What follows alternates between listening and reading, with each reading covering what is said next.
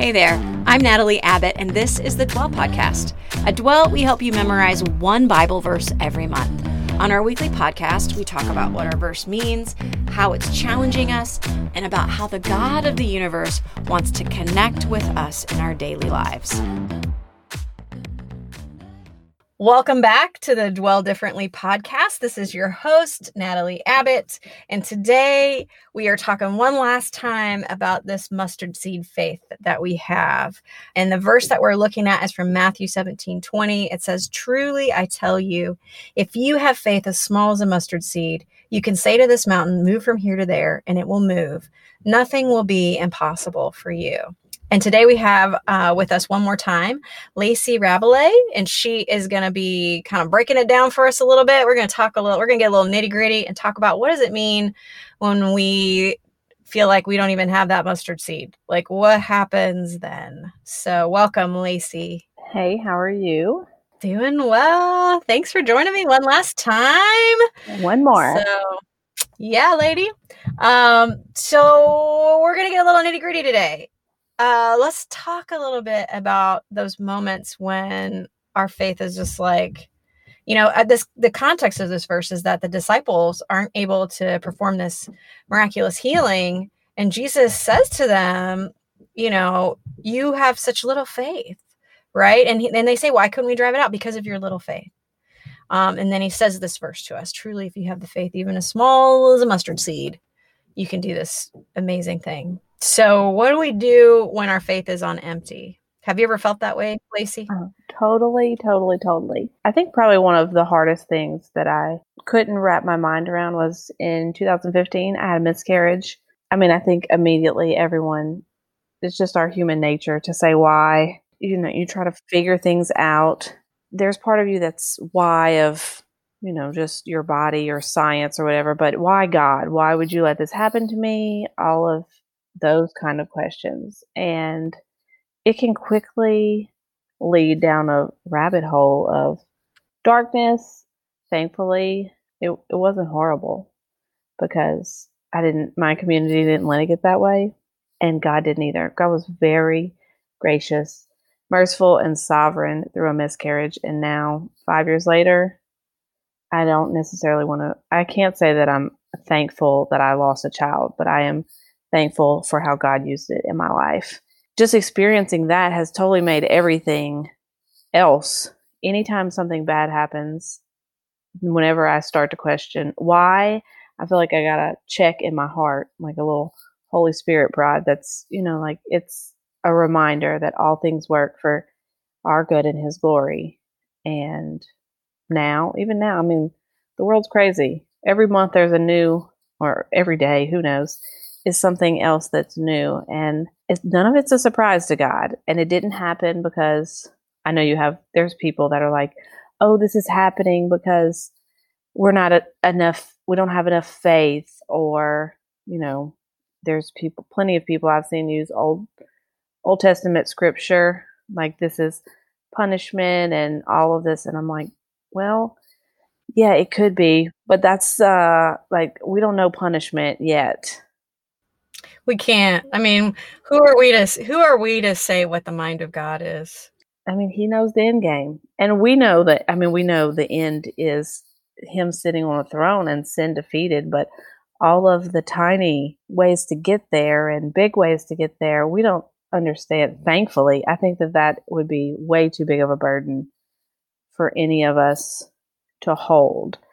But in God's, just when we put our faith in Him, and we submit and understand we're not supposed to know and we're not in control, everything just becomes much freer and just, I don't know, it's just easier.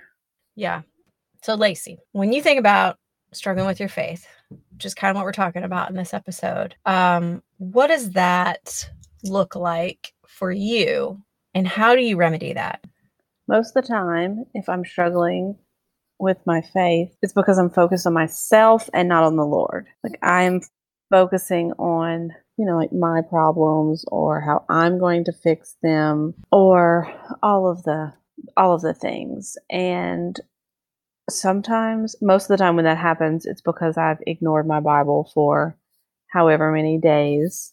And sometimes it's a reminder. It happened a few days ago where I was just like struggling about something. And I noticed that my Bible was in the same place that I had left it like days before, which is not where it goes, but it just was there. And it was like, it was a nice little, Holy Spirit slap in the forehead. Like, oh, well, maybe you should stop focusing on your own solutions, because it's always something horrible that I'm thinking, like, just dumb, not horrible, just like, woe is me.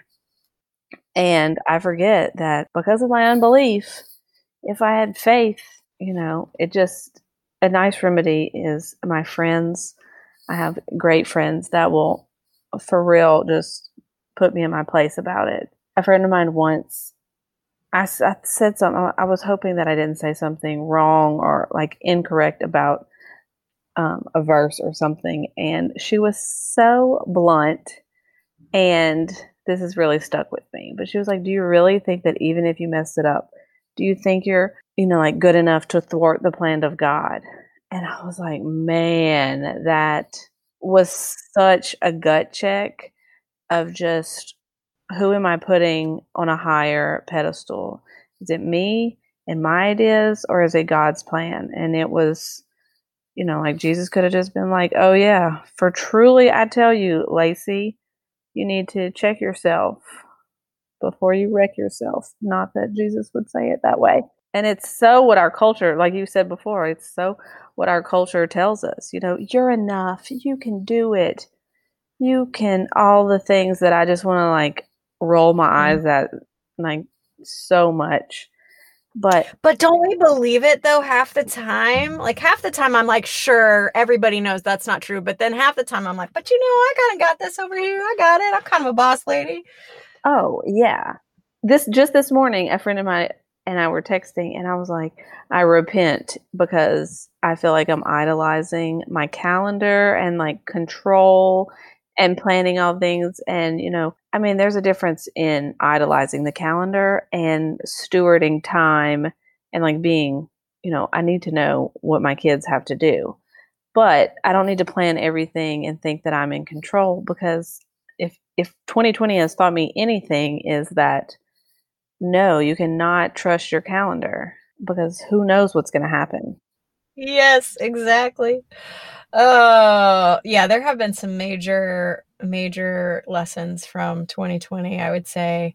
Yeah, I can't say amen to that enough. And God is in control. Number one, God is in control. And no matter how small or large our faith is, or how small or large we even think our faith is, like, we just have to have faith in the right thing.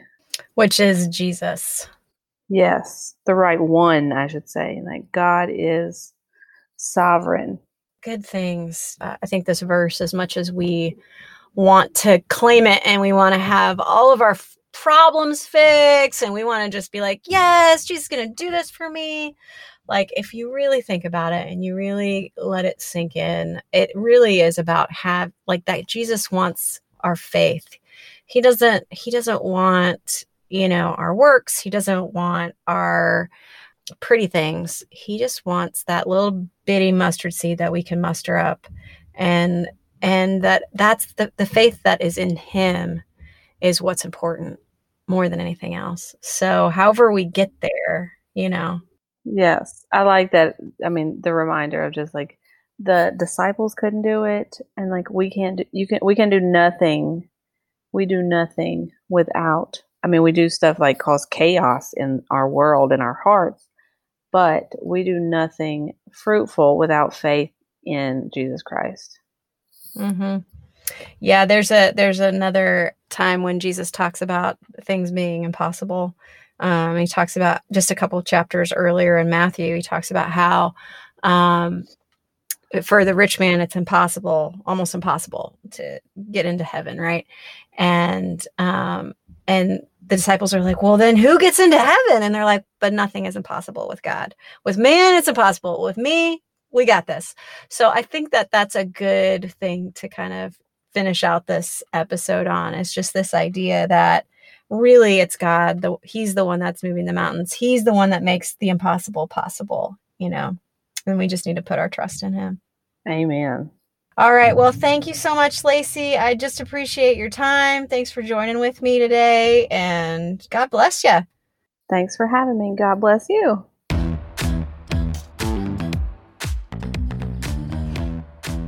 Hey, thanks for joining us on the Dwell Podcast. You can find out more about us at Dwell Differently on Instagram, Facebook, and at dwelldifferently.com online. We help people connect with God through scripture memory, daily posts, a weekly blog, and of course, this podcast.